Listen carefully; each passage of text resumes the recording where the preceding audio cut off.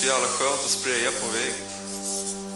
Känslan att se sin grej rulla nästa dag. Och foton på det. Sitta hemma och titta på fotona liksom.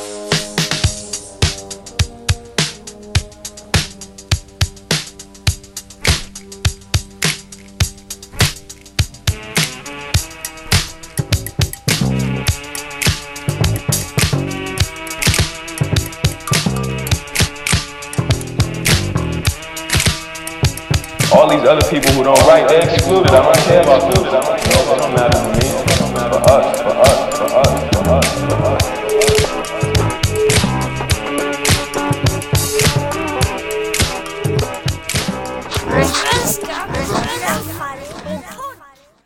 Ciao e benvenuto a podcast Pittori e Graffiti in Italiano. Mangiare.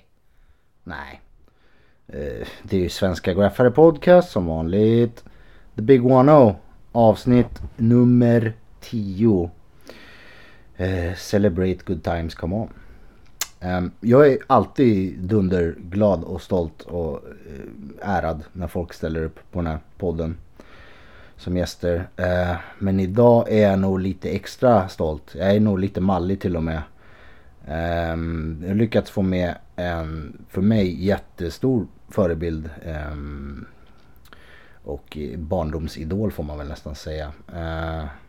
Vi har Circle All-in-One Crew med oss idag. Är ni som lyssnar på det här inte bekanta med honom mot förmodan, så pausa och googla Circle Graffiti eller Circle Tattoos. Han finns på Instagram som re_circle. Alltså RE_circle. Jag är typ genuint förbluffad att jag lyckas hålla den här intervjun så kort. Jag trodde det skulle plöja på ett timtal och att jag hade 1000 frågor. Men jag var kanske lite mer stissig och förvirrad än vad jag brukar vara vanligtvis, i och med att det här är liksom en gigant för mig i graffiti-sammanhang. Men jag hoppas att ni finner det intressant och så ändå. Jag tycker vi fick med en del scoop som inte jag kände till och jag trodde jag hade koll. Jag vill tacka, förutom Circle, så vill jag ju tacka Bates, Jano och delar av K-Line Connection Crew för att de kom med input till lite frågor och vi har nördat lite om Circle-detaljer på nätet. Jag hoppas att alla är lika glada och nöjda med den här intervjun som jag blev. This is it och så vidare. Vi kör!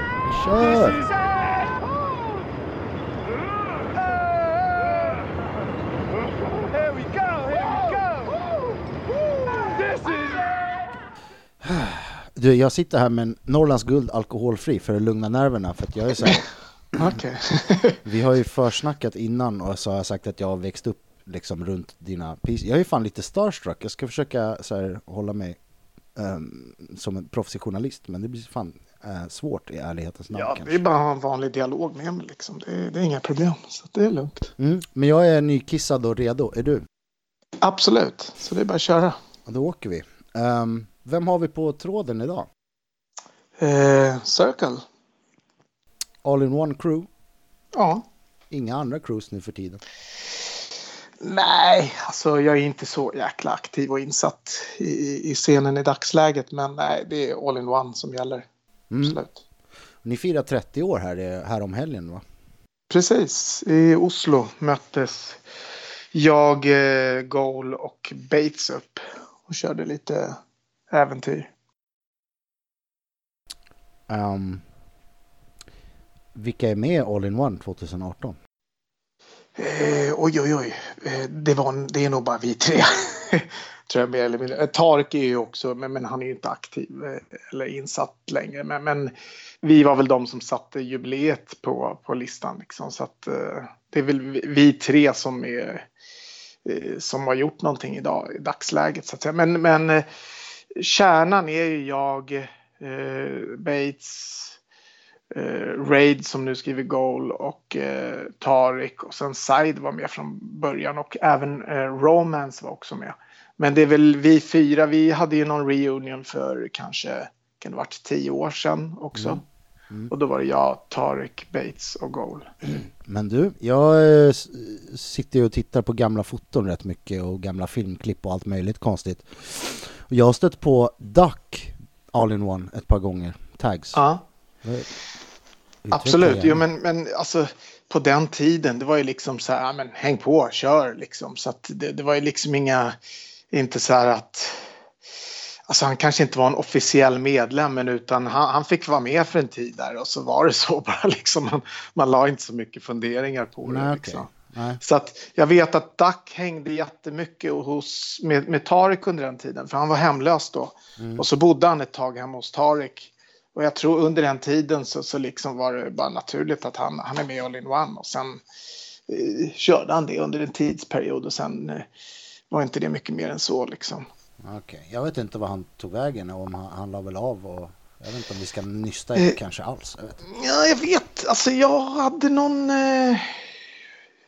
känning av att han hade mer eller mindre stuckit till Thailand eller någonting sånt där. Men jag har faktiskt ingen aning idag vad han gör för något faktiskt. Nej, vi låter det där. Jag bara tyckte det var en pikant att jag hittade den detaljen 30 år senare, så Duck All-in-One. Ja, nej men alltså vi hängde ju mycket ihop under den tidsperioden, som sagt, han bodde just Tarek, så att det var ju naturligt, och det var ju liksom då umgicks man ju 12 timmar om dygnet, ibland 24 timmar om dygnet, så att det blev ju, man blev som en familj med dem man umgicks med just då, och då blev han en All-in-One-medlem under den korta perioden liksom.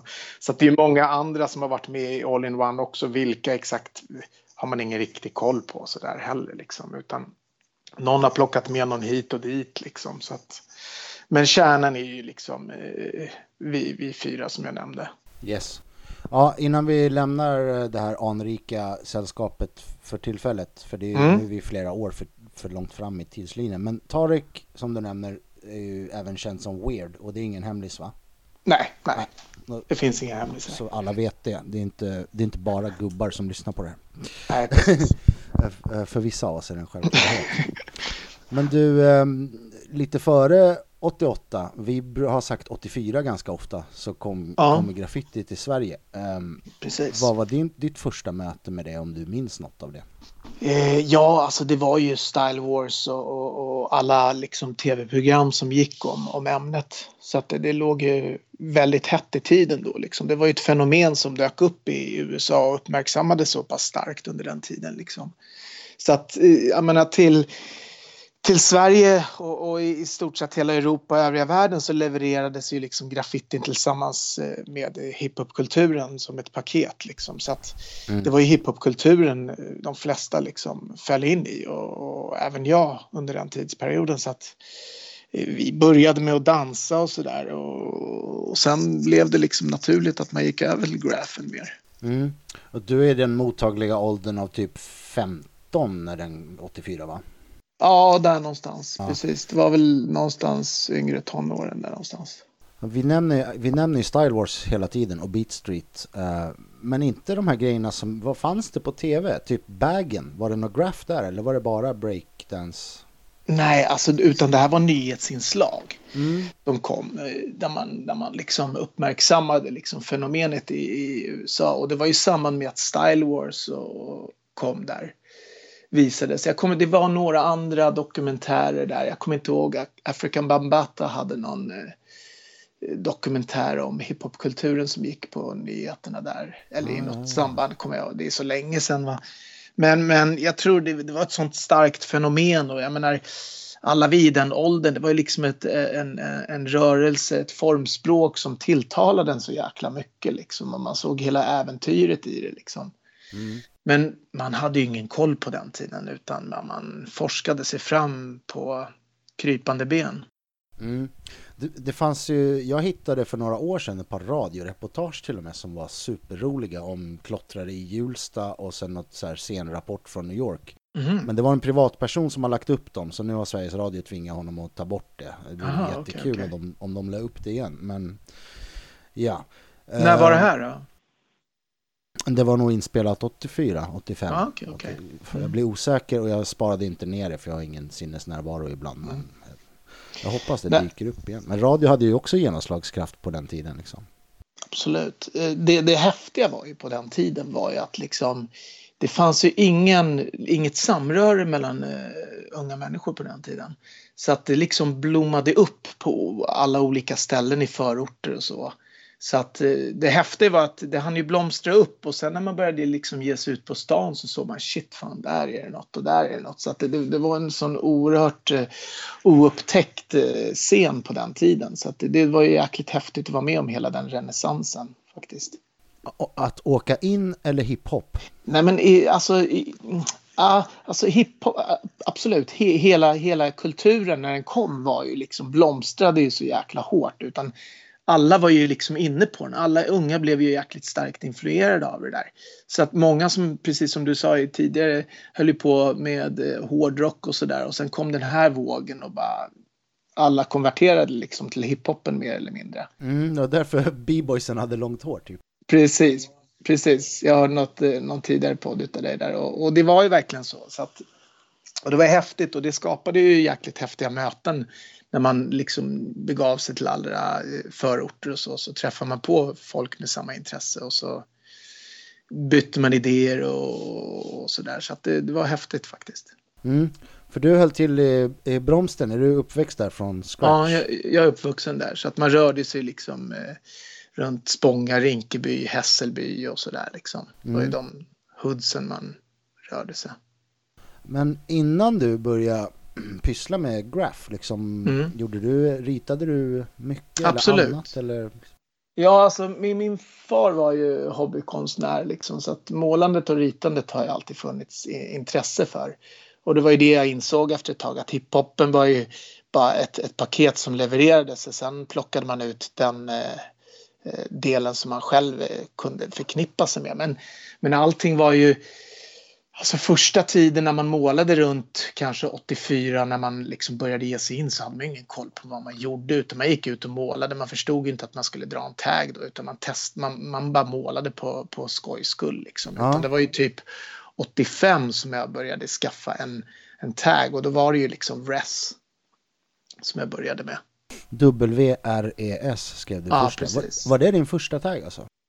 Ja, alltså första officiella. Sen höll man ju på med massa konstigheter.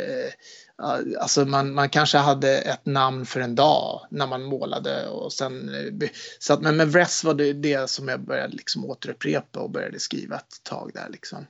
Så att absolut så var det nog den riktigt officiella första. Rolig bonustrivia är att du gav väl Serve hans namn, bara vände på ditt eget. Ja, precis. Det är lite rolig bonus. Om jag minns rätt så var det nog så. Ja, det är den officiella historieskrivningen tror jag. Ja, precis. Man bara, jag behöver ett namn. Men ta mitt baklänges här. Aha. Alltså det var ju inte mer komplicerat än så på den tiden liksom, utan det var ju väldigt, allting var naivt, öppet och transparent på ett roligt sätt. Och då var ju graph-scenen liksom runt mitten av 80-talet. Där var ju, alltså du kunde ju gå ut mitt på dagen och ställa dig och måla. Det var ingen som brydde sig. Så att det var ju, allting var så enkelt. Hur träffade du Weird? Alltså vi växte ju, eller han vi bodde båda två i Bromsten. Så att han hade precis flyttat dit och vi träffades på gatan där och bara...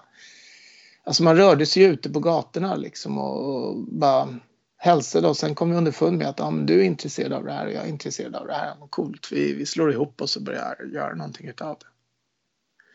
Och sen började vi måla och treva oss fram och utveckla det där, och sen formade vi hela jäkla Spånga med det liksom. Ja, verkligen. Var det bara du och han eller fanns det fler karaktärer? Nej, det var massor. Alltså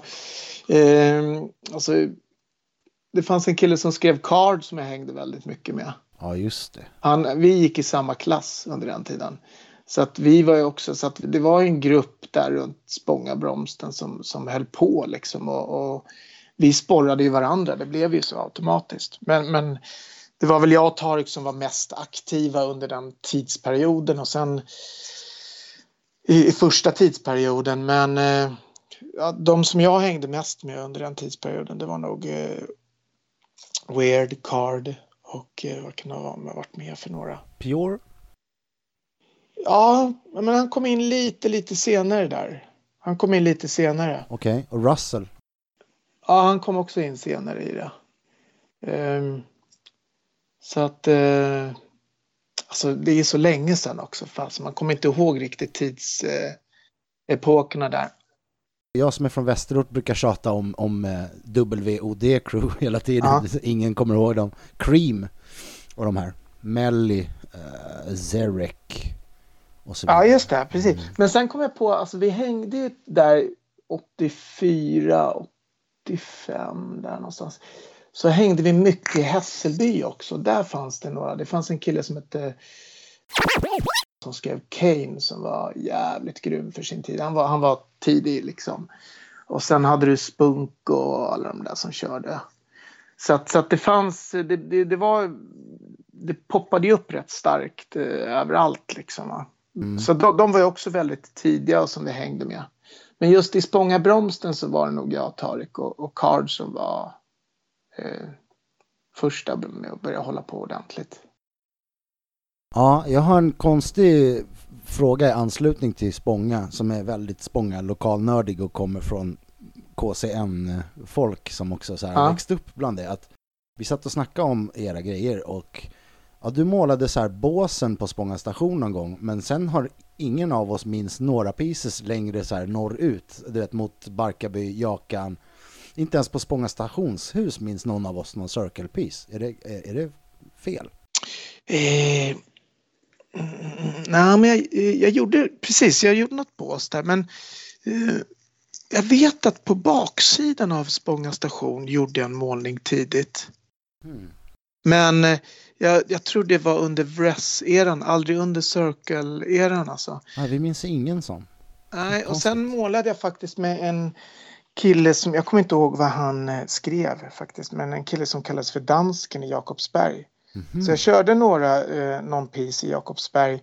Men på den tiden, alltså det fanns inte så mycket väggar åt det hållet liksom. Det var ju liksom från Spånga mot Sundbyberg in mot stan som väggarna fanns. Där hade ni hela linjen, men sen efter Spånga utåt så var det... Ja, men du vet, det var landsbygd där på den tiden liksom. Det var ju liksom, hann man tur så var det något litet korrigerat plåtskjul som fanns där. Men det fanns inte så mycket vägg där. Nej. Så att lite i Jakobsberg vet jag att jag körde någon gång alltså. Men jag tror inte ens det var längs linjen, utan det var liksom i anknytning till något industribostadsområde eller någonting sånt där. Ja, men om vi tar perioden, så att du kom igång då när du började skriva Res 87 på riktigt då, eller vad säger vi? Nej, 86. Okej. Nej, mellan 85 och 86 så körde jag. Alltså 85 började ju, då hade jag tagit med namnet Res. Och då körde jag det rätt stenhårt. Och sen var det väl där liksom i gränsen. Kan det ha varit runt 87? Ja, 87 tror jag tog Circle. Så jag körde nog Vress säkert. Det är säkert 2 år där eller någonting. Ja, okej, det är så pass. Men då körde du liksom Kungsäng, K-line då som den kallas. Nu är det Bålsta line eller något. Typ Spånga in till centralen. Rörde ner och så lite någon innestation och sådär också kanske runt 89. Alltså det var ju rätt mycket tåg på den tiden också. Så att jag körde ju en del resttåg också faktiskt. Men då var man ju fortfarande rätt, alltså man var inte så jävla bra på att måla på den tiden. Så att man fotade ju inte heller mycket när man började heller. Så att jag har ju enorma mängder som inte ens är fotade. Jag har några enstaka något gammalt Vress-tåg. Kan dra iväg någon bild till det säkert. Ja, det vore jätteuppskattat. Ja, och det är inte många som har sett den heller. Det är en jäkligt dålig kvalitet på det fotot alltså. Ja, jag har inte sett några Vress-tåg tror jag. Nej, Vress TMS står det. Vad TMS var för något, det kommer inte jag ihåg ens. Det var något crew som vi hade på den tiden också. Jag tror någonting som vi hade... TMS. Är det The Megatronics? Ni hade MTF, Megatronic Force? MTF. Ja, precis. Men jag vet inte fan vad TMS stod för. Alltså. Jag kommer inte ihåg, men jag ska dra iväg bilden till det så kan du lägga upp den eller göra någonting med den. Mäktigt. Vi kan göra ett fåfängt försök att vända oss till lyssnarna och se om någon sitter på gamla res-grejer som du kanske inte har i arkivet. Det kanske dyker upp något alltså. Absolut, det finns säkert en del alltså. Det vore coolt.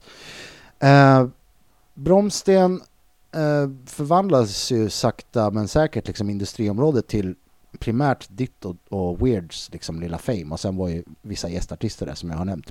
Pure och Card och senare Bussi och lite sånt där folk också. Men den här långa väggen som kallas Zeros-väggen efter en målning där det stod Zeros, bild kommer. Vad var det första som satt på den väggen? Kommer du ihåg det? Var det Zeros? Nej. Det var taffliga småmålningar som var där.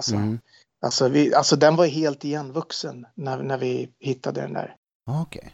Alltså det var ju verkligen buskage ända fram till väggen när den i början. Så att det var ju liksom den där stigen och öppenhet. Alltså jag får mig att vi var där och sågade ner träd bakom den väggen. Så att den var jätteigenvuxen i början faktiskt. Och den väggen tillhörde någon typ bilfirma eller skrot eller vad de höll på med där innanför? Ja, precis. Och på den tiden då var ju allting så igenvuxet så att vi körde då man körde ju bara. Man stod där mitt på dagen och målade utan att man liksom hade vetskap om att vi ens var där. Liksom. Ja, de märkte inte det. Men gjorde de det förr eller senare? Jag har för mig att det fanns något så här uttalat att det var okejat, men jag vet inte vem som okejade det. Ja, det var nog, alltså, det var ingen som brydde sig. Alltså. Det var, alltså på den tiden så liksom, klotter existerade ju inte på riktigt på det sättet. Så att det kanske kom ut någon och fan vad gör ni för något liksom? Vi står och målar liksom. Okej. Och så var det ingenting mer med det. Så att det var ingen som brydde sig på den tiden riktigt. Ja, hela den industriområdet var lite så här vilda västern med skuggiga figurer och skrotbilar. Ja, det var ju upplag av det ena och det andra liksom. Så. Ja, något lik här och där i ån. Och så här. Var det? Jag tror att det är därför det kallades graveyard också, för att han med den där han som brukar rasta sin hund hela tiden, han hittar något lik där, men jag vet inte mer. Ja, nej, jag tror de hittade någon skelettdel eller någonting sånt där. Nu när du säger det faktiskt, om jag minns rätt faktiskt. Ja. Nej, jag får hänvisa till den här boken som heter Bromsten 25 år av bombing och burners av Björn Engberg. Utgången, men om man kan få tag på den på antikvariat så lär man sig rätt mycket om det där industriområdet där, och det är mycket bra pieces. Han vet nog säkert mer än vad jag vet. Ja, vi är några nördar som är så sjukt nostalgiska. Jag vet inte om alla andra gillar den där boken, men jag gör det i alla fall. Ja, men vi som har en anknytning till men jag tycker det var en bra bok. Den är schysst alltså. Den visar en häftig era som var där ute. Helt klart. Och jag skulle säga att det här alltså, famet eller området, det bestod egentligen av den stora väggen som kallas Zeros-väggen. Och sen längre bort fanns det något som kallades Lilla väggen. Den är kvar, tror jag. Och sen fanns det lite så här ut med linjen spots som var ganska lugna, som kallades Ghetto Power-väggen där vid skroten. Och var det du som gjorde Ghetto Power-pisen förresten? Ja, det var jag. En silver, den lägger vi bild på. Men så fanns det en jättehög stor vägg där det satt en saftig circle burner med gubbar av Weird. Vart var den någonstans? Jag pratade om Fashionate-väggen och pisen som satt under Fashionate. Och det finns någon så här... Ja, den. Ja, just det. Legenden lyder att ni typ torskar på den målningen, men de var så impade som de lät det måla hela, eller? Är det helt fel? Nej, alltså oj, det finns många legender om den väggen. Alltså det var inte första gången vi målade den heller, utan alltså en bland mina första målningar som jag gjorde, typ 84 gjorde jag på den väggen, och då stod det funk. What? En liten piece. I ena hörnan, högra hörnan, så var det en liten funk som jag gjorde. Och det var ju på den tiden då man liksom inte hade någon riktig tag än. Då hade man ju sett Style Wars och någon dokumentär. Jag ska skriva funk liksom. Så gjorde jag en funk-piece där. Säg att det finns bild. Nej, det finns ingen bild på det. Det finns ingen bild på det. Den satt ett tag, och den hade jag målat med någon sån här hobby. Vet, på den tiden gick inte att få tag. Man visste inte att man skulle få tag på sprayfärg. Så jag kommer ihåg att jag hade varit inne i någon sån här hobbybutik där de säljer pyttesmå burkar. Ja, såna här jättepyttesmå burkar. Absolut. Så det räckte knappt till att dra lines på den där funkpisen liksom. Så att den var nog inte så jäkla bra, om jag minns den rätt alltså. Ja, men det var kul att se. Sen satt den där, och sen kom vi på någon gång att senare att vi ska göra en till målning, och då målade vi den olagligt på natten och målade med stegar. Vi hade stegar med oss och målade en rätt stor målning där. Och så blev det världens liv om det där, och så fick någon lärare i plugget reda på att vi hade målat den där. Så kom det fram läraren. Jag vet inte, jag tror inte fastighetsägarna brydde så mycket. Utan det var någon lärare som hade fått reda på att vi hade gjort det. Och sen kontaktade hon då den här fastighetsägaren och sa att ja, de här har gjort det här i buset liksom. Och, Snitch. ja, så att vi var tvungna att rolla över det. Gå dit och rolla över väggen. Det vi hade målat. Okej. Och då försvann funk och allt det där som vi hade gjort där. Jag kommer faktiskt inte ihåg. Det var en jättestor målning vi gjorde i Fashionate-klass. Fast inte med bakgrund. Utan det var liksom, jag kommer inte ihåg vad vi skrev där alltså. Väldigt basic med lines och allting liksom. Så att det var en stor pjäs. Den täckte upp nästan hela väggen alltså. Höll på där en hel natt. Och hur länge fick den sitta då? Nej, den satt ju bara kanske en vecka. För att det blev ju världens grej för att den där läraren satte dit oss och så. Så att då var vi tvungna att måla över den där med rollfärg. Så vi var tvungna att gå dit och göra bakläxa och rolla hela väggen vit. Så då grundades ju hela den väggen. Och sen några år senare, eller det var rätt många år senare, så körde vi Fashionate sen liksom på den. För den där väggen stod ju där och alltid bad om att liksom, den här ska målas. Ja, den är saftig. Så, ja, och då gick den gången hade vi lärt oss en läxa och tänkte så här, men vi går in och frågar det. Han verkade inte bry sig sist. Får vi måla den här väggen? Han bara, ja, kör på liksom. Jag ska fortsätta med Fashionate. Jag är bara helt förbluffad av den här målningen. Finns det foto på den då? Nej. Alltså på den tiden man tog, alltså där, vi pratade ju om 84-85 där någonstans. Alltså man fotade inte grejerna, man hade ingen koll på det alltså. Och tänk om någon annan har fotat den, det vore ju episkt. Men, så att nej, man hade ingen koll riktigt alltså. Så dealen med Fashionate var, ni gick in och frågade, får vi måla väggen? Och han sa ja, och ni fixade all färg och allting själva till den. Precis. Det måste ha varit ett hyfsat projekt då. Absolut, och 89 då var man ändå etablerad som målare liksom. Då hade man ju liksom skapat sig rutiner och liksom hade ett färglager och liksom, det var inga problem att göra projektet liksom. Det handlade bara om att ta sig an arbetet. Minns du hur många burkar det gick till den där? Nej, ingen aning. Kanske 80-tal burkar. Och vi målade det med AutoK, kommer jag ihåg. Ja. Mestadels AutoK Belton. Ja, just det. Minns du att ni fick slut på typ någon blå, så Russell pep iväg och rackade en extra burk åt er? Nej. Han vill ha tillbaka den nu. Okej. Det enda jag minns att vi fick slut på, det var gul färg till bakgrunden. Det var segt. Det är det enda. Så det kanske var en gul färg, men nej, jag har inget alls med. Alltså det är så jäkla länge sedan. Det var ju mycket folk som sprang där runt omkring när vi höll på och målade.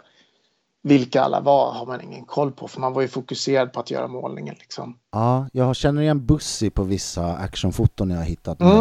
Ja, men precis.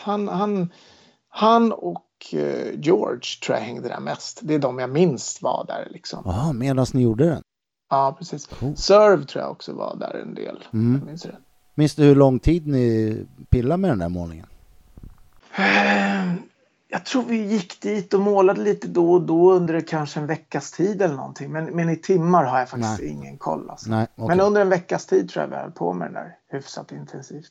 Ja, vi ska inte fastna på bara den, men den är en rätt stor grej och den finns kvar. Ja. Vad har du för känslor runt den nu liksom? Alltså, det är passerat. Allting är förgängligt liksom. Så att det är kul och fascinerande att den har, precis som det heter, fashion. Att den har blivit K-märkt och att den har skapat så stort rabalder liksom. Det är ju rätt häftigt. Ja, det har varit många turer fram och tillbaka och folk har engagerat sig i bevarandet, men inte du. Ja, det häftigaste av allt med den målningen som jag tyckte var en jävligt stark upplevelse. Det var när det kom in en äldre man i min tattoo-studio och han var väl, vad kan han ha varit, runt, han var nog 60 plus. Med en tjock bunt med namninsamlingar. Jag tror han hade samlat ihop över 4000 namninsamlingar vid Spånga station för att den där skulle bevaras. Wow. Ja, som var helt oberoende från, ingen anknytning till Graf i sig, utan har liksom bott i Bromsten och tyckte att det där är en sån viktig del i Bromsten. Liksom. Ja, verkligen. Så att det är jäkligt starkt att man har gjort det intrycket. Sen att kultureliten vill att den ska K-märkas och hit och dit. Alltså det bryr jag mig inte om. Liksom. Jag kan ju skriva under på, jag som såg den när jag var liksom i 11 års ålder någonting, att jag var, det är liksom ett av mina starkaste, inte bara grafminnen utan så här pur häpnad och så här glädje. Vi stod ju bara och skrek när vi såg den här målningen, var helt knäckta på ett bra sätt liksom, och ville inte gå därifrån nästan och sådär. Men senaste, alltså det är nog nästan viktigare än allt så här, du vet, potpurri och byråkrati runt den, att den har gjort folk glada. För den gör en målning som gör barn så glada är typ ovärderligt tycker jag. Men alltså det var ju en tid då grafen blomstrade som bäst. Alltså det var ju liksom enormt grymma produktioner som gjordes över hela stan liksom. Så att jag tror det var sporren, det var ju liksom toppen verkligen på blomningen liksom. Alla hade hunnit hitta sina tekniker och färgerna fanns tillgängliga och det var liksom, det verkligen exploderade över hela stan. Jag är med på exakt vad du säger och jag tror flera är det också. Det är så bizarrt för att egentligen har det ju blivit, folk har ju blivit ännu bättre tekniska. Det finns priser som är 10 gånger större, men det är något som gör att det känns så här på vissa sätt som att grafen peakade i Stockholm då. 89 till kanske 91 då, eller 88 till 90 liksom. Ja, jo, men det var ju så. Och alltså jag upplevde, nu finns ju allting så tillgängligt. Om någon gör en målning så kan du se den liksom online 5 sekunder senare liksom. Och det tar ju bort liksom äventyret i det lite. Det häftiga var ju liksom att man välfärdade till olika förorter och verkligen kunde, wow, shit, här är en ny målning, vilken grym målning liksom. Ja. Så att jag kommer ju ihåg något som gjorde ett starkt intryck på mig tidigt. Jag vet inte om det kanske var runt 84, det var nog 84-85, så hade vi några bekanta som bodde i Älvsjö, så då åkte vi till Älvsjö. Och på perrongen där så var det någon gammal målning, eller rätt schysst målning, men på den tiden så var gjort av Toy Company. Ja, som jag kommer ihåg, som jag var bara, wow, fan vad häftigt, det där är coolt. De är riktigt, och de är på väg in i podden också faktiskt. Ja, det är så. Ja, det känns mäktigt. Så att, men det var ju, alltså det var en jäkligt häftig era, och det vill jag också nämna att alltså Dizzy, Ziggy, Toy Company, alla de där, det var liksom milstolpar på den tiden. Alltså det var häftigt, man åkte ut till Trångsund så såg man alla Dizzy, Ziggy grejer där ute. Så att det var en stark sporre, och de är otroligt viktiga för hela grafscenens utveckling och det alltså. Ja. Sen hade du ju Pappet från Västerås som även målade en del i Stockholm på den tiden och var jäkligt tidig med en stor utvecklingsgrad liksom. Jag pratade med Ruskig igår och så liksom, eller jag har haft diskussioner med fler, vilka som var de tunga namnen och sådär. Ja. Vissa är lite tveksamma på Pappet. Jag tycker inte det är något snack om du kollar på hans drake liksom. Han är garanterat med, och sen liksom men han var ju liksom inte, han var ju Västerås, att alltså för mig var ju Västerås var långt bort. Liksom. Så att man rörde sig i Stockholmsscenen, och då var ju inte han så närvarandes på den tiden. Han hade ju någon piece där i Trånkan och så liksom. Så att man var ju inne i hela Stockholmsscenen. Det fanns ju jättemånga bra. Det fanns en kille i Rinkeby som Gaute, och sen även Derek som var med Real Magic Art som körde i Rinkeby. Riktigt grymma målningar redan 84-85 där alltså. De ploppar inte upp så ofta, men Derek har ju flera nämnt. Ja, precis. Men Gaute, han gjorde sina pieces där under en kort tid som var jäkligt bra, och sen försvann han. Och likaså fanns det ju han Kane i Hässelby som var riktigt grym för sin tid. Ja, som du säger, det satt en Pappet bredvid Dizzy in Battle-pisen där i Trånkan. Ja, just det, precis. Och de satt ju sjukt länge. De satt typ jag var där 2004 tror jag, och tror de satt kvar då. Supermärkligt. Sen häftigt. Jag tror de är borta nu, märkligt nog. Men ska vi knyta ihop påsen på Fashionit? Senaste budet jag hörde var att den skulle liksom restaureras av en konservator. Eller har du koll på vad som händer nu? Nej, jag har ingen som helst koll faktiskt. Det kommer nya bud hela tiden att den ska rivas. Och alltså jag vet inte. För mig kvittar det egentligen faktiskt. Du och Weird kommer inte gå ner och fixa till den? Nej. Absolut inte. Okay. Alltså det är en passerad epok. Det är som att liksom spela upp ett livrepris som inte går att spela upp liksom. Nej. Och jag tror inte jag skulle fixa och palla klättra runt på en steg som vi gjorde på den tiden. Det finns såna här man får hissar nu när man är graffitimålare. Skitsoft så här, nu som man lagar lyktstolpar med. Ja, men det är lite för bekvämt alltså, tror jag. Vad är vi på för år nu, Circle? Är vi på 89 nu då? Ja, Fascinate är 89, absolut. Är det 89 som P.O. Sennos sätter igång och börjar hänga efter klottrare och rapportera om dem? Nej, jag tror det är 88 faktiskt. Ja, vi ska inte prata för mycket. Vi pratar om honom hela tiden och han har inte fått komma in och försvara sig. Men det är lite hans fel för han svarar inte i telefon. Men jag vet inte om alla minns att innan boken så var det, jag minns i alla fall, en artikel om när du och Weird målar typ Sankt Eriksplan. Ja, det var jag och Card som gjorde det. Alltså, jag var den första som fick kontakt med P.O. Han ville göra en artikel om graffitimålare. Ja, i en herrtidning kan jag tillägga, så den var jättejobbig ja, att gömma, och skulle man förklara för mamma att det var för graffiti man hade det numret, men ja. Och då, jag vet inte hur storyn var liksom, men på något sätt så var han i Spånga och snokade runt där. Och träffade några kids där och frågade vem har gjort alla de här målningarna, och så jag vill komma i kontakt med dem. Och sen var det någon som tydligen på något sätt hade jag vet inte fasen om någon hade lämnat ut mitt hemtelefonnummer eller någonting så. Jag kommer inte riktigt ihåg hur han kontaktade mig. Men han lyckades kontakta mig och sa att jag skulle vilja göra någon häftig artikel om er liksom sådär. Och just den dagen som han ringde så hade vi planerna på att sticka till Sankt Eriksplan och köra en stationspris där. Och det var jag och Card, och så tänkte vi så här, men skitsamma, han kan hänga på liksom. Så mötte vi upp honom i Karlberg, checkade av honom vad han verkade vara för snubbe liksom. Och sen stolpade han med oss in klättrade in där uppe vid bron och liksom vi tyckte det var skitcoolt att en äldre man liksom ville hänga på det där liksom.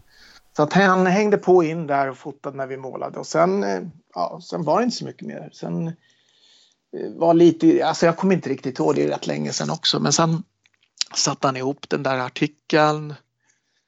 Och jag vet inte vad den riktigt gav liksom. Jag kommer inte ihåg vad det stod alltså. Det var en actionbild när du gör en fet silverpiece typ. Jag tror inte Card är med. Nej. Eventuellt någon bild när ni står med baseballträ typ också, tror jag, på någon av dem. Jag är osäker på om nej, men jag tror det är boken. Boken. Förlåt. Alltså i tidningen så var det bara liksom kriminell konst eller någonting, tror jag rubriken var liksom. Konst som är värd miljoner för den som ska ta bort den eller något sånt där konstigt var det. Så att det var nog bara liksom hans sätt att uppmärksamma fenomenet, tror jag. Så att det var ändå ett fenomen som började synas mer och mer och som tog väldigt stor plats i samhället. Ja, är det efter det han får idén att göra en hel bok på det där, tror du? Eller vet du något? Ja, jag tror det. Alltså, jag vet inte hur han kom i kontakt med alla andra målare, men han fördjupade sig väl i hela liksom grafscenen och kom i kontakt med massa olika målare liksom. Och tänkte, det här vill jag göra en bok om liksom. Ja. Så att... Ja, vi har redan avhandlat de där 2 tidiga böckerna, Spraykonst och P.O.s bok Graffiti, så det räcker tycker jag. Det är nog dags för dem själva att prata om vi ska surra mer om den. Men ja, det är 2 viktiga böcker oavsett vad man tycker om dem för svensk graffiti. Viktiga för de som har påverkats utav dem, absolut. Jag har några minnesfragment av att du och Weird målar i Egypten. Vilket år var det? Alltså, jag har målat 2 gånger i Egypten faktiskt. Jag och AK var nere där och körde illegalt i någon hamn och var tvungna att fly hals över huvud där för att vi inte skulle bli avrättade typ. Men riktiga gången, det var ju faktiskt med Tarek, då vi var där i ett projekt med Staffan Hildebrandt. Han gjorde något filmprojekt för FN eller någonting, så jag kommer inte riktigt ihåg.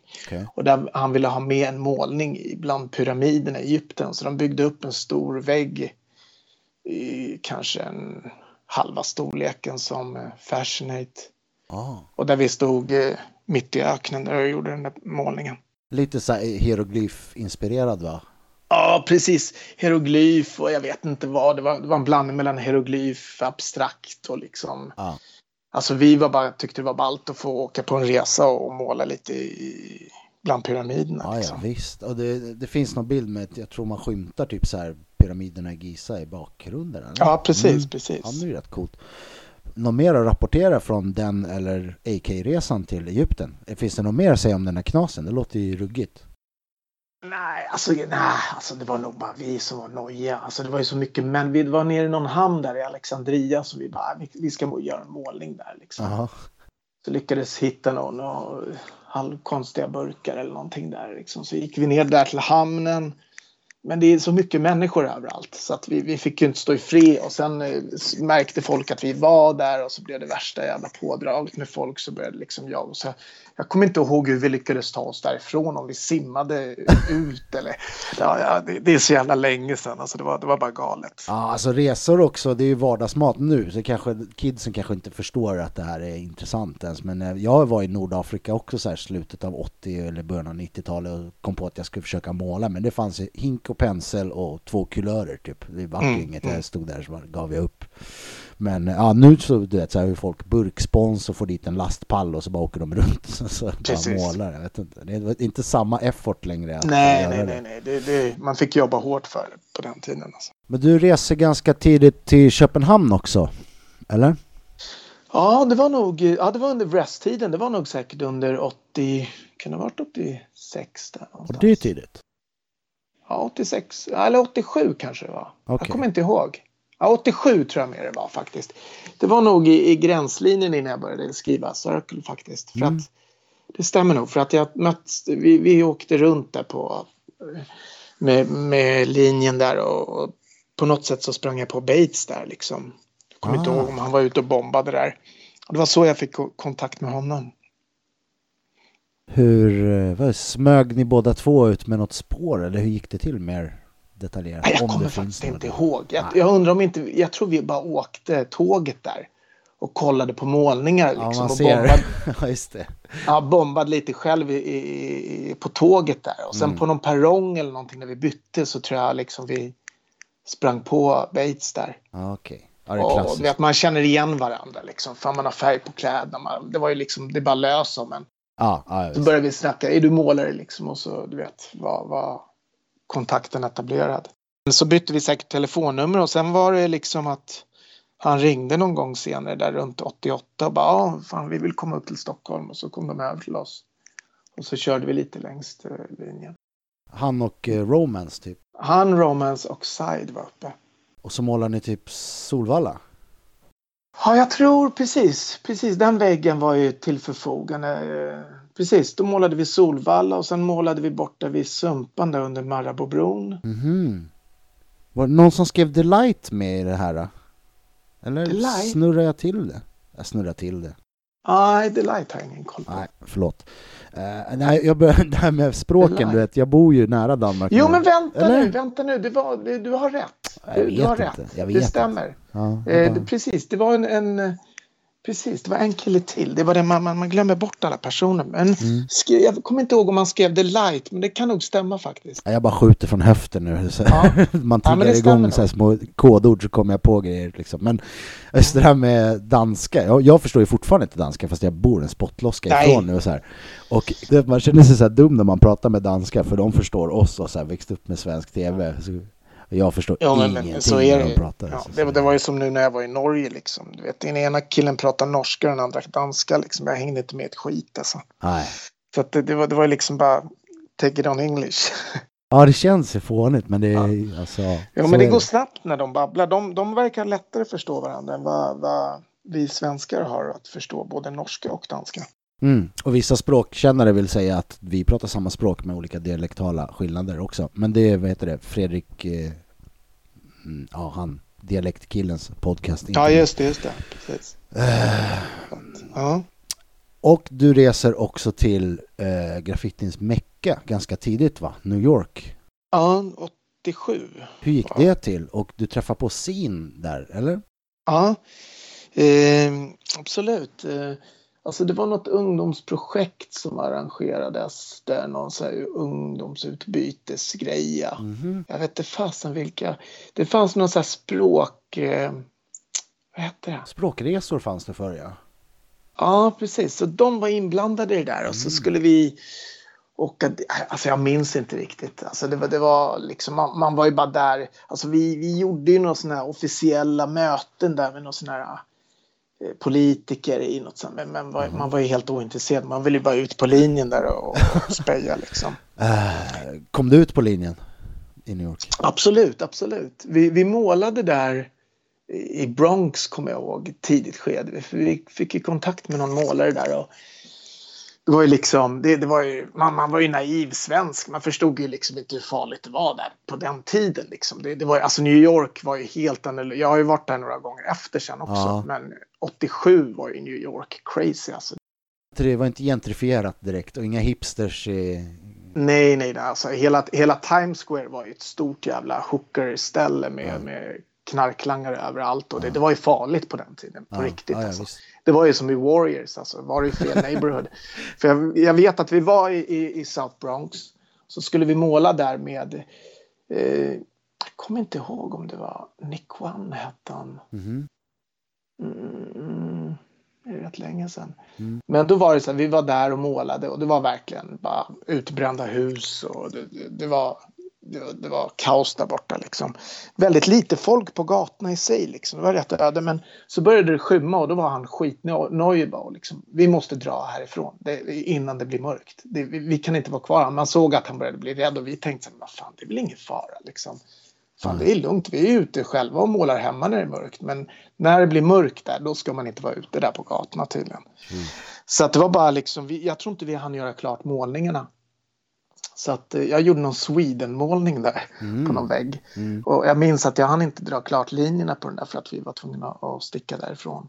Utan någon speciell incident, utan han bara, vi måste tagga. Ja, vi måste dra när det blir mörkt. Innan freaksen kommer ut. Ja, ungefär. Shit. Det var lite så här flykten från New York-feeling liksom. Ja. Var det några specifika incidenter alls då? Liksom? Ni var inte rånade eller rånmördade eller någonting? Nej. Inte den gången. inte den gången jag på att säga. Men jag vet att när jag och Tarik var där några år senare, det här var liksom, vad kan det ha varit?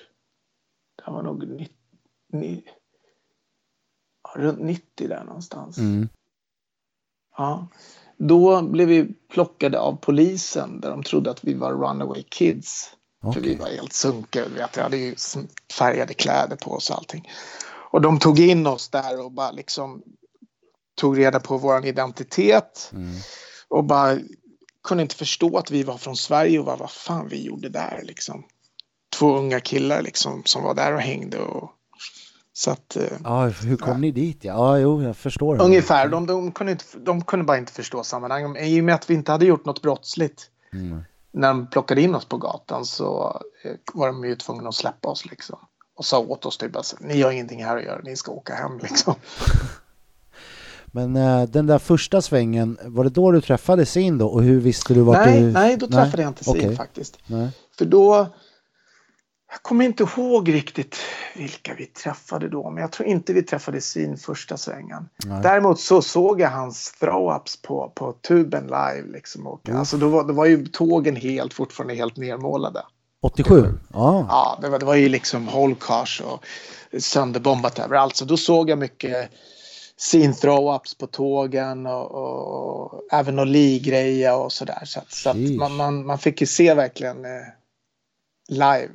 Så att det var skithäftigt. Ja, man får intrycket i Style Wars av att hela tågscenen dör i slutet av liksom när de filmar. För att alla tågen drar ut och är vitmålade och så. Men så var det ju tydligen inte, utan alla bara, soft, ny plats på alla tåg. Och så fortsätter det ungefär som vanligt. Det gjordes jättemycket målningar där. Alltså. Jag såg någon Dero-målning på den tiden, vet jag. Däremot började väl liksom scenen, alltså det existerade ju säkert lika mycket som innan. Det är bara det att myndigheterna i samma veva där efter 87 så började man ju liksom sätta in hårdare tag och nästa gång jag åkte dit tror jag, vad kan det ha varit? Det var ju 90 där tror jag, precis. Då var ju inte tågen målade längre. Då var allting rena, nya, fräscha tåg. Då fanns inte grafen kvar på tågen live längre på samma sätt. Nej. Hade mycket graf längs linjen och sådär, men tågen började bli rätt klina. Men hur visste du vart man skulle hitta Sin och hur närmade du dig honom när du gjorde det liksom? Jag tror, alltså på den tiden så hade man jäkligt mycket så här brevkontakt med målare från andra delar av världen. Och jag tror i och med att jag etablerade någon kontakt redan 87 där i New York. Jag undrar om inte det var Nick One alltså. Okay. Så via honom så fick man kontakt. Jag tror Nick One tog oss. Jag tror att till och med. Jag minns faktiskt inte riktigt exakt hur det gick. Men på något sätt så hamnade vi i Henry Chalfants studio. Coolt. Så vi var i Henry Chalfants studio. Där träffade vi Lee och massa andra målare också. Och när du väl har liksom fått kontakt med en så är det så mycket lättare att få kontakt med någon annan. Liksom. Så att exakt vem som ledde till vem, det kommer inte jag ihåg. Men vi åkte ut till Scene där i Bronx och på den tiden så hade han en airbrush-studio där han målade t-shirts. Ja, just det. Och han har inte börjat tatuera då, va? Nej. Det här var ju liksom. Jag tror han började tatuera liksom i samma veva. Kanske strax innan jag började på 90-talet. Tidigt 90-tal. Ja, vi kommer till det. När ni liksom nästlar in bland New Yorkarna, hur hade ni mer foton och så här, fick bli godkända lite så, eller hur var Absolut. det? Absolut, ja men då hade vi, Nu försvann du. Vi hade med oss våra blackbooks liksom, ja. Så att vi det glappar. Tillbaks. Nu hör jag dig bra. Prata lite strunt. Ja, det kan vara sladden här som vi kör på. Ni hade mera blackbooks att visa upp. Men det kanske inte var första gången de stötte på europeer som hade snott deras grej. De kanske inte tyckte det var så exotiskt då, eller? Nej, men det var hyfsat exotiskt. Alltså Sweden var ju liksom ett land som de inte ens förstod knappt vart det var någonstans. Så att, vi fick rätt bra respons. Jag hade ju, det här var ju 87 så hade man ju inte mycket att komma med. Så att då var man ju bara en snorunge som var där liksom. Men 90 då hade jag ju liksom kört rätt mycket pieces. Så jag tror faktiskt jag hade med mig Fashionate och många andra schyssta målningar. Ja, de är rätt okej de där. Så att då fick vi väldigt bra respons där och så. Men de var ju uppe i sin scen och sin tid. Och jag menar de låg ju liksom 20 år före i tiden. Så att vi kom dit och gjorde det var spännande och kul. Men inte så mycket mer än så tror jag. Liksom. Det var nog mer större för oss. Liksom. Ja. Helt klart. Men vad tog min tråd vägen? Jag ska se om jag kan knyta ihop den i huvudet igen. Men jag minns något rykte, kanske från då eller senare, att så här, målade ni tillsammans med Scene, för att det florerade något rykte om att nu är Scene med All in One, och det stämmer väl inte? Ja, nej, vi målade aldrig med Scene. Vi fick inte till det utrymmet liksom. Det hade varit jävligt ballt, men jag vet inte vad det var för någonting, men nej, han har aldrig varit med All in One. Och inte vad jag officiellt. Bates har nog haft mer kontakt med honom än vad jag har haft. Men nej, jag tror det kan ju vara så att Bates kanske har målat med honom och så stod det All in One eller någonting emellan och så har folk bara fått försätt. Så att nej, han hade nog fullt upp med sina crews tror jag. Ja, men du nämner tatuering och flera graffitimålare gått den vägen, men inte på den tiden. Och tatuering i Sverige, liksom, vilket år började du tatuera? Alltså, jag började tatuera 92. Ja, 92 började jag tatuera. Det är extremt tidigt, och jag vet inte om folk ens minns klimatet runt tatuering då. Då hade vi liksom Ove Skog, Doc Forrest ute i Aspudden. Det fanns inga andra på den tiden. Nej. Alltså, för mig började det så att jag kom ju till en punkt i grafen där jag kände att liksom nu har jag uppnått liksom den nivån som var aktuell då på den tiden, och började liksom söka inspiration på andra, och just under den tiden kommer jag ihåg så började tatueringstidningarna dyka upp. Så att jag blev jäkligt tagen utav hela det bildspråket också. Men inte svenska tatueringstidningar nu, va? Nej, det var amerikanska som kom hit. Det var amerikanska som man hittade på pressstopp på den tiden liksom. Och då var jag fortfarande aktiv med grafen, men var nyfiken på annat. Och då liksom började jag plocka in lite tatueringsstil i grafen. Och det var ju liksom en naturlig övergång. Och det var ju en underground-kultur på den tiden också, hela tattosvängen. Ja, verkligen. Så att jag lockades in i det, och sen blev det naturligt att jag bara fördjupade mig mer och mer i det och la grafen lite mer åt sidan. Jag tror vi kan rekommendera, jag vill göra en reklampaus för Ove Skog gick ju bort för inte allt för länge sedan. Han var en jättetrevlig prick och alltså, jag har haft nöjet att umgås med honom lite. Rest in peace. Ja, vila i frid Ove. Och han gjorde ett sommarprat för några år sedan som ligger uppe på Sveriges Radio. Så där kan folk gå in och söka på Doc Forest eller Ove Skog, så berättar han rätt mycket om det djupa underground-träsken innan Svenne Banan hade halstatueringar och så vidare. Precis. Men liksom, jag har tänkt på det mycket och jag ser jättemånga likheter mellan tatuering och graffiti alltså scenmässigt att och hur den har förändrats. Att den var så underground, det var så svårt att tillförskansa sig kunskap och yrkeshemligheter. Om du var tatuerare i början av 90-talet, då var du tvungen att veta hur man lödde nålar och du vet, nu är allt så här engångstuber, beställa färdigt. Många tatuerare, de är svinduktiga men de kan inte ens teckna. De gör grejer i datorn och så har de lärt sig tekniken och så gör de skitsnygga porträtt, men det är inget hantverk i det, ingen feeling. Nej, liksom. du förstår väl vad jag menar, tror jag. Absolut, helt med på något. Det är därför jag är glad över att jag är ärad att få ha upplevt 2 renässanser. Dels graffiti-renässansen här i Sverige och sen tattoo-renässansen som uppstod liksom. Så att det har ju varit jäkligt häftigt och varit med och utforska och liksom forska fram allting. Men hur närmade du dig tatuering och att börja tatuera i början av 90-talet? Som jag sa, Ove Skog, sen fanns väl kanske typ Nåby i Uppsala ganska tidigt, va? Ja, precis. Annars, jag har inga fler, jag vet inte, gick du lärling? Nej, det fanns det fanns något ställe som heter Leather and Tattoo på Söder också. Det var någon ryss som höll till där. Och sen fanns det en äldre snubbe i Hässelby och det var ju så jag kom i kontakt med honom. Jag gjorde finnen och hans son, eller? Ja, precis. Ja. Just det, precis. Och det var i samband med att jag skaffade, alltså då var jag redan inne lite, hade liksom suktat på hela bildspråket och allting, så tänkte jag vill också ha en tatuering, så skaffade jag min första tatuering och kände så här, shit fan, det här vill jag lära mig, det här vill jag verkligen fördjupa mig i. Och så lärde jag känna honom lite, ritade bilder, ritade lite tattomotiv till honom. Men kom ingen vart där. Jag kände att han liksom var rätt sluten och ville inte ta in mig liksom. Och då hade jag liksom fått försmak på det där och tänkte, fan, det här vill inte jag bara släppa. Nej. Så jag började liksom lifta till mässor alltså tattoscenen var ju mycket större nere på kontinenten, Tyskland, Holland och alla de där större hamnstäderna. Danmark för den delen, Danmark också. Ja, absolut, men Danmark var inte alltså jag vet inte, på något sätt så lockades jag till Holland, så att jag och en kompis, vi drog ner till liftade ner till Holland på mässa där, och så lärde man känna någon tatuerare där och så fick man lite kunskap, men de såg ju inte oss som konkurrenter, så att då fick man ju liksom grundkunskaperna, hur går man tillväga, och sen på den vägen är det med många olika slags resor hit och dit till olika mästare hit och dit och tatuera sig, och så fick man mer och mer kunskap.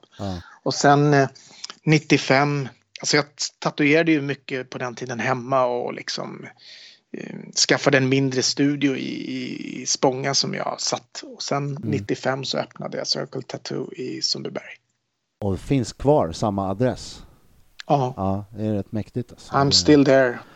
Ja, som jag sa, konkurrensen har ju, alltså kundunderlaget har ju breddats i och för sig också, typ absolut, i takt. Absolut. Men nu är det ju... men det är som med allt, grafen är ju inte samma sak som vad det var. Alltså alltså allting exploateras. Alltså idag kan du gå in och köpa koncept. Vill du bli en graffer så går du in på Highlight Store och så köper du hela konceptet och så är du en målare. Ja, det är många precis samma saker med tatuering. Idag kan du gå in i en affär och så kan du köpa hela konceptet och så är du en tatuerare. Ja, och så har du tekniken på YouTube och allt sånt där Ja, också. precis. Ja. Jag tycker det är tråkigt. Jag ser ingen charm i det. Däremot så har ju konstarten utvecklats väldigt mycket.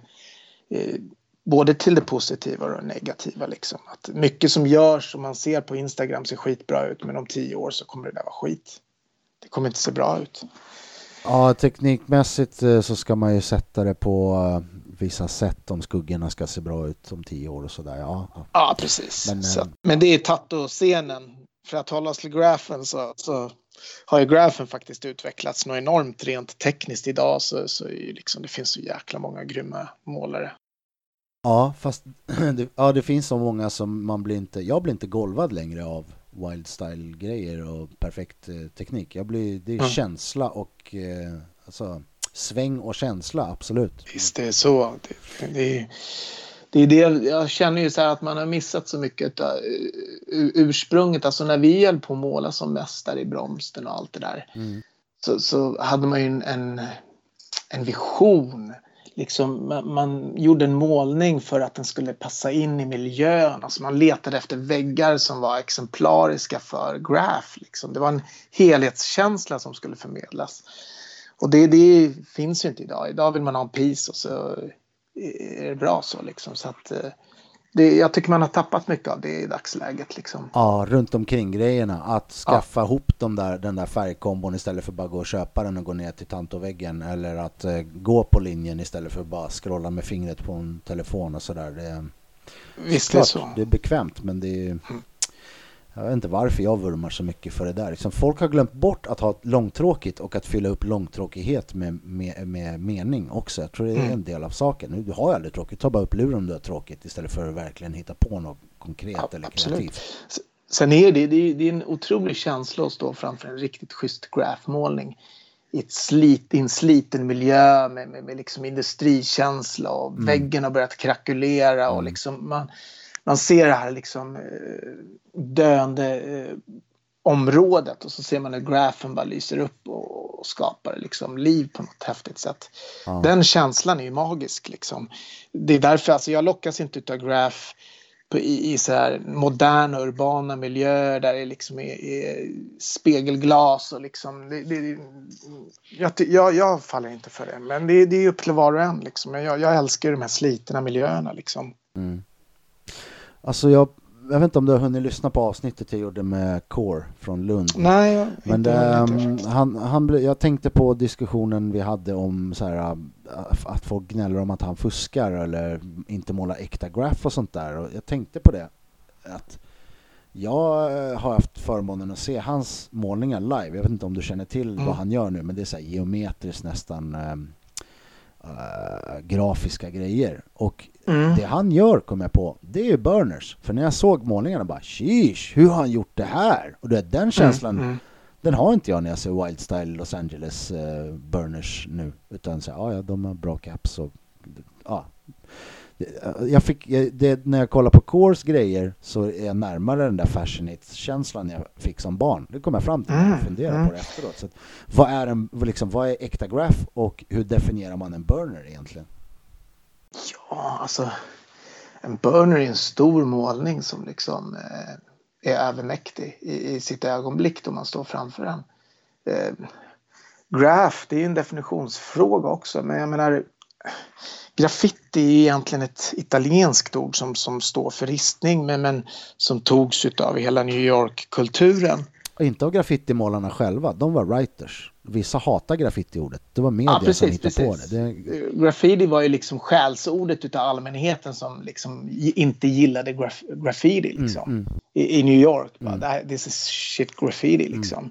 Så att precis, de kallades writers, men när det kom som ett paket hit till Sverige så blev det ju liksom graffiti. Graffiti var ju liksom det naturliga man kunde anknyta till liksom, och det blev ju ordet för det. Men för mig är äkta graffiti, det är ju målat olagligt ute längs en vägg eller ett tåg eller någonting. Det är graffiti. Men sen finns det ju formspråket graffiti som kan användas lagligt och så också. Men det är en definitionsfråga, helt klart. Alltså en laglig målning kan ju också vara graffiti om den sitter i den miljön där man inte förväntar sig att den ska vara. Jag hänger med på vad du menar. Det är svårt att definiera det på så vis. Jag vet inte om jag någonsin kommer lyckas definiera de här prylarna. Vad är äkta och vad är det? Och det är egentligen jäkligt oviktigt också. För att jag känner så här att jag kommer ihåg själv när man höll på där som mest. Man satte upp liksom regler kring saker och ting liksom. Jag menar, våra referenser var ju Style Wars och Subway Art. Det var ju liksom den skolan man hade. Och man byggde referenserna kring det. Det var ju liksom Bibeln på den tiden.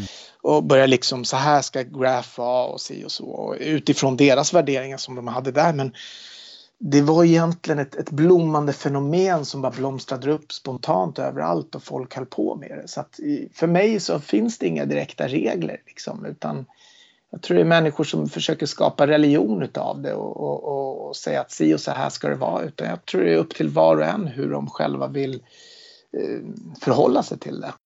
Ja, det är märkligt det där att de konservativa, eller vad vi ska kalla dem inom grafen, de är helt med på att graf går från så här små penseltags till större tags till tags med outlines för att det ska vara tydligare bland myllret av tags eller synas tydligt från tågsidan, och sen så börjar folk skruva på bokstäver så det blir wild style, och typ slutresultatet är typ Subway art. Där bitar alla allt ifrån.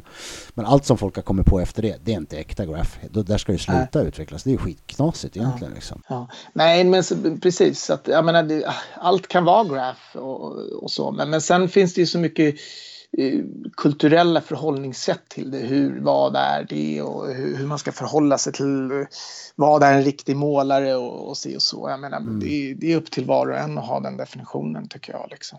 Ja, men vi kan väl enas lite om att det är så här stil, teknik och vart det sitter. Det är ganska relevanta faktorer i alla fall. Absolut, som spelar det tycker in. jag. Vilket leder mig till att du har, just nu har du en soloutställning, va? Kan du? Ja, precis. Och det är rätt kontroversiell. Om man ska tro internet. Ja, om man vill se det så. Det är ju liksom, det är en tolkningsfråga också.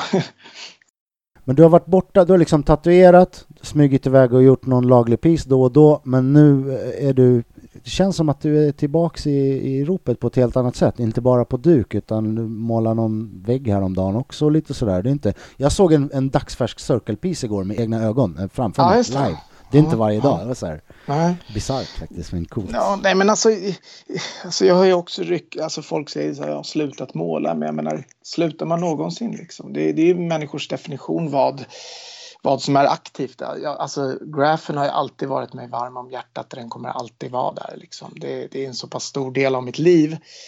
Och jag har ju målat kontinuerligt parallellt samtidigt som jag har tatuerat, men inte under de här olagliga aktiva formerna som jag har gjort förut. Men alltså, det kan ha gått 1-2 år mellan att jag har målat, men jag har alltid hållit burken. Alltså jag har ju burkar alltid hemma liksom, så att de finns ju där. Det är bara det att tillfället och livet i sig kanske inte ger det utrymmet för att kunna göra det.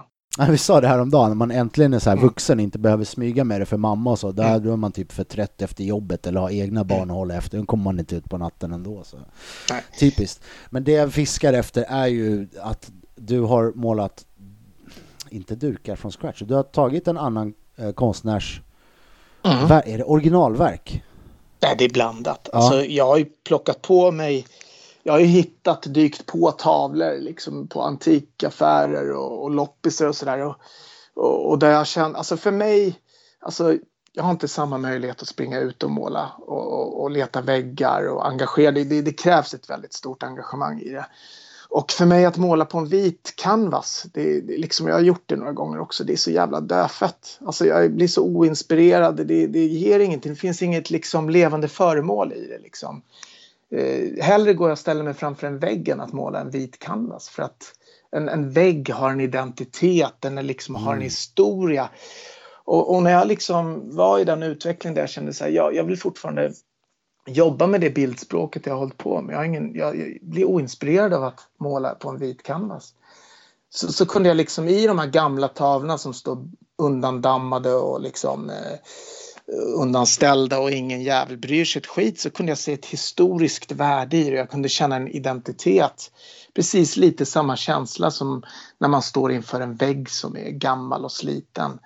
Och att måla på en redan befintlig tavla som har liksom glömts bort, som är mossig, som ingen vill ha på en vägg, det är liksom samma känsla som att nästan stå framför en vägg. Ja, jag hänger med i resonemanget. Jag har gjort liknande med så här färdig, det är så här billigt skräp du köper med någon New York bakgrund eller någon solnedgång. Precis.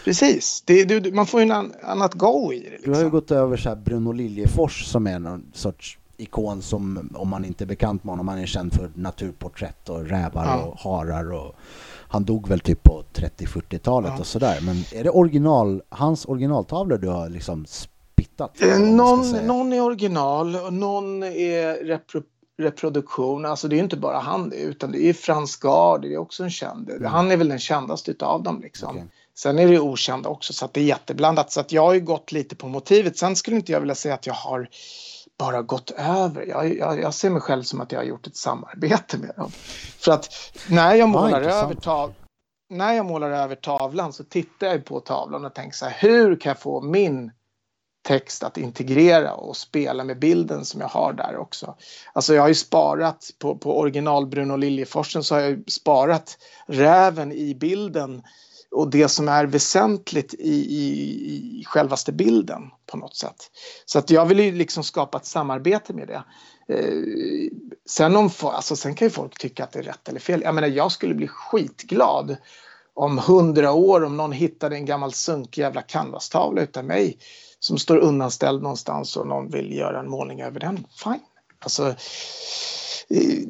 allting är förgängligt. Speciellt som graffitimålare lär man sig att ingenting är för evigt. Utan har man tur så kanske den får vara uppe en vecka. Har man tur så kanske den får vara uppe några år.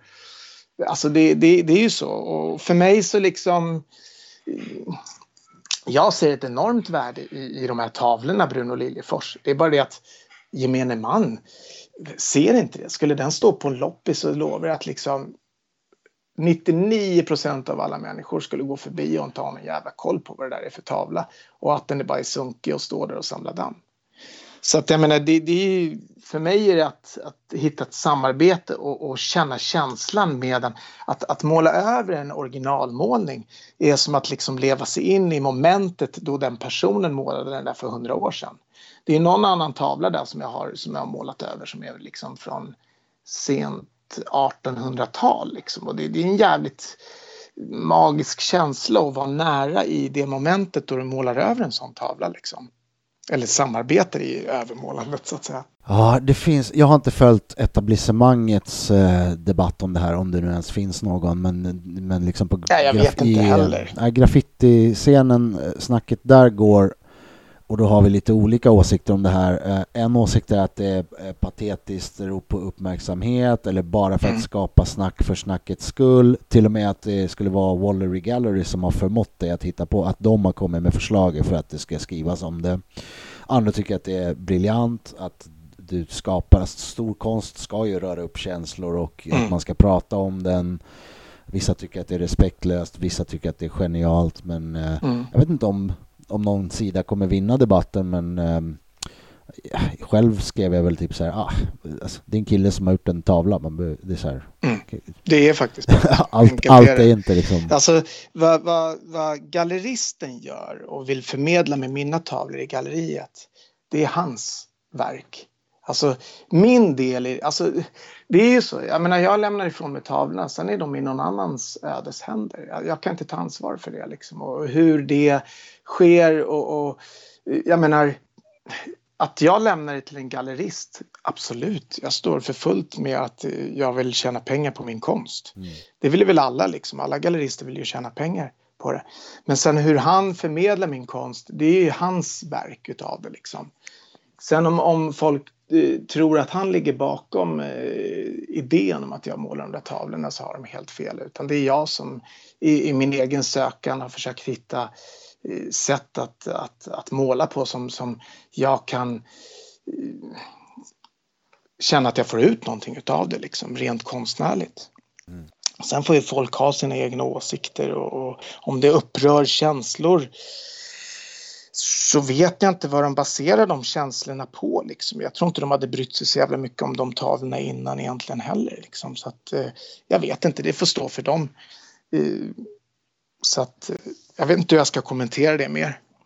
Nej, jag vet inte om du sätter punkt för det, men du har i alla fall nu har du luftat lite till några tusen graffiti-intresserade i alla fall. Alltså det jag kan bara nämna, det häftiga som jag fascineras utav det är att liksom att det är två totalt skilda bildspråk som möts, och de kontrasterna ger mig tillfredsställelse. Precis på samma sätt som när jag står inför en gammal söndersprucken vägg som liksom håller på att rasa ihop och så bara gör en schysst graphmålning på dem. De kontrasterna skapar hela magin tycker jag. Och precis den känslan är det som jag vill förmedla i de här tavlorna. Ja, jag tror jag förstår. Och sen så blir det ju, man drar graph-paralleller så om folk ser det där som en spitt av de här liksom äldre konstnärer. Det är ju liksom bland det grövsta man kan hitta på inom graffiti. Så att du...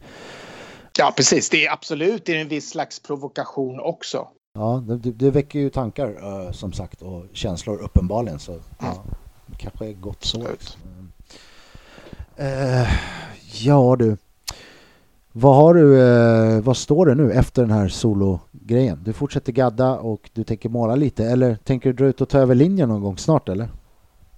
Nej, det tror jag inte. Jag har inte det behovet i dagsläget. Men för att bara återkoppla till utställningen där. Det är inte första gången jag gör det här. Alltså första gången jag målade över tavlor så här. Det är ju flera år sedan. Så att det är ingenting nytt. Det är bara nu det på något sätt har uppmärksammats vad jag har förstått. Liksom, att det finns massa olika åsikter kring det. Och det är bara kul tycker jag. Liksom. Det visar att scenen är levande. Ja, jo, jag håller med. Men du frågade om framtiden där. Ja, så. Eller nutiden egentligen. Du la ju typ så här, hur många pieces la du förra helgen? Det var 3-4 stycken eller något. Ja, jag hade jävligt ont i handen. Så fat cap, eller New York-fingret, ja. Precis. Ja, nej, men det är nog bara coincidence liksom. Det är nog bara tillfälligheten som gör det. Men som sagt absolut, alltså, jag kommer aldrig sluta måla. Jag hoppas jag kan måla ända in i sista andetaget. Men sen hur aktivt jag gör och alltså jag kommer aldrig bli, alltså jag är 47 bast nu liksom. Det är inte så här att man hoppar över ett taggtrådsstängsel hur lätt som helst längre heller liksom. Man kör bilen igenom det istället nu. Ja, precis. Nej, men så att absolut, alltså graffitin kommer alltid finnas där för mig.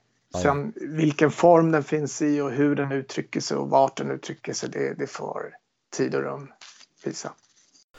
Ja, gött att höra att du kommer hänga omkring. Jag tänker att jag brukar försöka summera vad jag har missat. Jag har missat jättemycket egentligen på 90-talet. Ett tag skrev du Tattoo, Tat 2. Om vi får vara officiella med det, eller hur? Ja, alltså jag tror det bara var en habrovink i en väldigt kort tid liksom. Jag tror man bara behövde omväxling från att det man hade skrivit. Så att det var ingenting som jag ville göra någonting utav, utan jag tror det bara var ett experiment med att testa sig fram. Okej. I övergången där jag befann mig till tatuering. Ja, vi gjorde lite så här block straight letters-aktiga grejer ut med K-line liksom som var det så många? Jag minns en på något elhus eller någonting sånt där. Ja, just det. Och någon där vid Marabou-bron då på liksom den långa sidan eller vad man ska säga. Ja, det kanske. Ja. Men det är så här pieces som sticker ut från... Det kan också stämma. Men det är ingenting som är någon signifant tid i min era där, utan jag tror man bara liksom var trött på att skriva circle där, så gjorde man en liten grej av det liksom. Samtidigt som jag var väldigt inne i tattoo-scenen, så att det var nog inget mer än det. Nej. Men du som tatuerare har du ju haft, ska vi se, du hade King Carlos var din lärling för rätt tidigt också. Han är också en gammal graffitimålare. Ja, han precis några generationer tillbaks i tiden där, absolut. Så att men alla höll på med graph, så att det var ju så han länkade till mig också i tattoo-tiden där också. Men är det bara du som knegar på studion nu då? Gör lite reklam nu. Ja, alltså jag försöker knega mindre och mindre med tattoo utan det är därför jag har lite perioder tillbaks i graphen, men det finns en kille som heter Rolando som är jäkligt duktig på realistisk stil, och sen har jag en kille som heter Max som är grym på just lite mer old school tatueringsstil. Så att det är vi tre som kör där för tillfället. Yes, och adressen är? Järnvägsgatan 78. Sumpan ut med spåret. Vi pratade häromdagen om att jag ser i min telefon ser det ut som det är New York 87 på tågen där nere, men du som sitter ut med pendellinjen säger att du inte ser några tågmålningar. Nej, jag för mig att jag såg någon i somras sådär. Men sen är det inte så här att jag är superaktiv med att söka efter det på det sättet heller. Nej, det är klart. Så att då har man öga för om man vill se det, så tror jag man vill se det. Så att det kan tänka mig att det pågår en hel del. Ja, det gick ju 2 Whole Trains nu liksom för någon vecka sedan. Sjukt. Okay. Men jag vet inte om de går direkt till buffen och så har man kanske några kompisar som lägger upp det på morgonkvisten på nätet. Ser det ut som att det har rullat i flera... Jag vet inte hur det funkar. Och jag har ett uppslag om att prata med folk som bara fotar graffiti och inte målar själva. Det är rätt coolt. Det finns en massa sådana nu som har Instagram-konton och sådär. Men det alltså jag har ju svårt att tänka. Jag kan tänka mig att det rullar ut i kanske en dag då, på sin höjd. Men jag har svårt att tänka mig att det rullar ut. Alltså de har ju så pass finarbetade rutiner på att ta bort allting liksom på ett väldigt snabbt och effektivt sätt. Så att jag tror inte det får rulla ut en längre tid. Nej, jag vet. Annars tror jag man skulle ha hört mer inom olika forum. Ja, i telefonen ser det ut som sagt, vilda väster, men det kanske inte är så i verkligheten. De kanske photoshoppade allihopa, det vet man aldrig nu för tiden. Ja, bara ritat dit precis. dem i någon app. Man vet inte vad man ska lita på liksom. Nej, men vad är din liksom, relation till vilka hänger du i touch med från graffiti-scenen och äldre dagarna förutom Bates då uppenbarligen och de i crewet? Ja, det händer ju inte så ofta. Nu var det ju Bates i och med att vi hade det här jubileet liksom. Men annars så träffas ju inte vi. Det kanske går några år emellan sen vi ses också liksom. Så att det är inte mycket. Jag har lite kontakt med Tarek någon gång då och då. Så att inga graffer direkt faktiskt. Förutom lite kontakt med Card. Men på ett mera vänskapligt plan sen, men han har ingen relation till graf längre. Nej, det förstår jag. Men han är inte... Han kommer inte dyka upp och göra någon målning någon gång snart. Kan du tjata lite på honom? Jag kan ju absolut fråga, men jag tvivlar på det. Ja. Jag tvivlar på det. Nej, man ska inte... Så att det är ju så, alltså, man får ju respektera att alltså, det är ju poker långt tillbaks i livet liksom. Jag menar, för mig har ju grafen haft ett sånt stort inflytande så att. Men för många människor som höll på under den tiden så var det kanske en kort period som de tyckte var ballt och sen har det bara tappat totalt värde för dem. Ja, jo det förstås. Så att det är så individuellt det där också va? Absolut. Jag har en liten fråga till om antal pieces. Jag frågade högt för mig själv någon gång så här. När ni körde som mest, om vi säger 87 till 91 då. Hur många målningar om året la ni då? Med den genomslagskraften era målningar hade. Och sen när jag försöker börja räkna, då är det inte så här. Det är inte som nu för tiden när folk lägger 3 om dagen för att vara uppe. Det behövdes inte. Ja, alltså jag vet inte. Jag kommer inte ihåg. Men under perioden 88 till fram till 90 så tror jag åtminstone var ute och målade en gång i veckan. Ja, och det var ju skitmycket då liksom. Ja. Men det var inte allt man gjorde som fotades och det var inte allt man gjorde var bra utan det var ju liksom alltså det var ju svårt att få tag på burkar på den tiden alltså. Det var ju liksom bensinstationer man var tvungen att sno burkarna liksom så att det var ju tuffare. Alltså en burk på den tiden tror jag kostade 70 kronor och det var skitmycket pengar liksom. Det var inte så att man kunde gå och köpa burkar. Nej. Idag kan du ju gå in i, jag vet inte vad en burk kostar i dem, jag tror inte de kostar mer än 45 spänn. Nej, eller? Max. Och, alltså, liten anekdot. Jag var inne hos min kära sponsor Street Corner igår i deras butik i Malmö. Och de har ju så att man kan starta studiecirklar om man är 3-4 killar och bara skriver på något papper här och där. Då kom det in yngre förmågor, alltså kan de ha varit 12 till max 14. Och så här, bara fyllde en kundvagn med gratis burkar för att de har studiecirkel och hade mage att så här gnälla på att det var tungt att bära alla gratis burkar. Och jag stod där och bara, vad i? När jag var i eran ålder, jag var glad om jag fick tag på 2 sketna roststopp och en Alcro liksom. Så, ja, men det är så. Tiderna förändras så. Absolut, och nu när jag målar, jag har inte målat mycket med de här nya burkarna så direkt. Men alltså det är ju lätt att måla med dagens burkar. Det är liksom en sportsläng. Liksom. De rinner inte. Det är liksom färgen är fast och det är liksom... Alltså, ska man göra en burner med autokå på den tiden som bestod av liksom 50% lack. Det bara rann ju längs väggen liksom. Så att det var mycket svårare liksom att måla på den tiden rent tekniskt. Ja, jag tror att folk... jag försöker tjata om det här. Han Cabe, även känd som Clay, fanns någon plan här om att vi skulle ha ett jam med folk bara får måla med gammal billack och skinny caps och liksom bjuda in kidsen så de får förstå hur svårt det är att göra liksom fashion. Jo, men det var ju det. Det är en jäkla skillnad alltså. Så att det var ju det. Och så färgerna täckte mycket sämre på den tiden också i och med att det var så mycket lack i. Ja, det var inte jämnt flöde i spruttet och liksom, det är många faktorer som spelar in. Ja, verkligen. Och så att det är lättare att bli en duktig graffare idag än vad det var på den tiden, skulle jag vilja påstå. Ja, jag är inte missunnsam på någon som blir duktig på ett halvår eller kids som får 100 gratis burkar. Det är svinfett, men slås av skillnaderna liksom. Det är helt galet. Har du något du känner att jag har missat att beta av nu då? Nej, jag vet inte. Nej, jag tror vi har gått igenom det mesta sådär liksom. Jag vet inte, du får höra av dig till mig och komplettera vi kan göra uppföljning. Nu kan du Skype på hela grejen. Precis. Du kan ringa dig på Skype varenda gång jag har en dum fråga. Ja, jag känner mig väldigt tacksam, hedrad, nöjd, fortfarande starstruck och jag är djupt glad att du tog dig tid att prata med mig. Har du några shoutouts till någon eller några visdomsord? Nej, jag tror time will tell som det heter. Nej, men vad ska jag säga? Köp min konst för den kommer bara bli dyrare och dyrare. Get paid, Circle. Nej, jag skojar bara. Nej, men jag tycker det är kul att scenen är vid liv, att det finns folk som är ute och målar olagligt och kör. Jag tycker det är... De ska ha cred idag, absolut. Alla målare som kör, de är beundransvärda, absolut. Ja. De gör en samhällstjänst, skulle jag vilja säga. Ja, stora ord från en stor writer.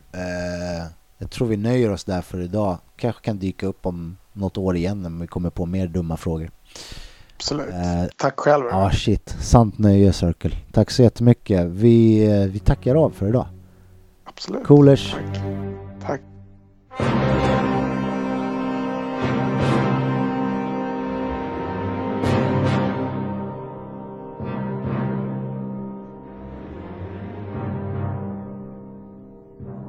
Ja, mega stort tack till Circle för att han ställer upp på intervju. Tack till dig för att du har lyssnat ju. Och alltså inte bara Circle frispråkig och så, utan han bjuppar också på exklusivt material, bildmaterial ur sin Blackbook och sitt bildarkiv. Så på vårt Instagramkonto som ju heter @krull svenska graffare som ett ord alltså. Där kommer jag dunka upp förut osedda bilder från hela vägen tillbaks till res-tiden och sådär. In där, kika och följ och likea och kommentera och allt det där. Jag lovade att det skulle finnas lite t-shirts och sånt där snart. Jag jobbar på det. Det är på gång. Massa grejer på gång. Fortsätt hänga med. Tack för idag. Adios.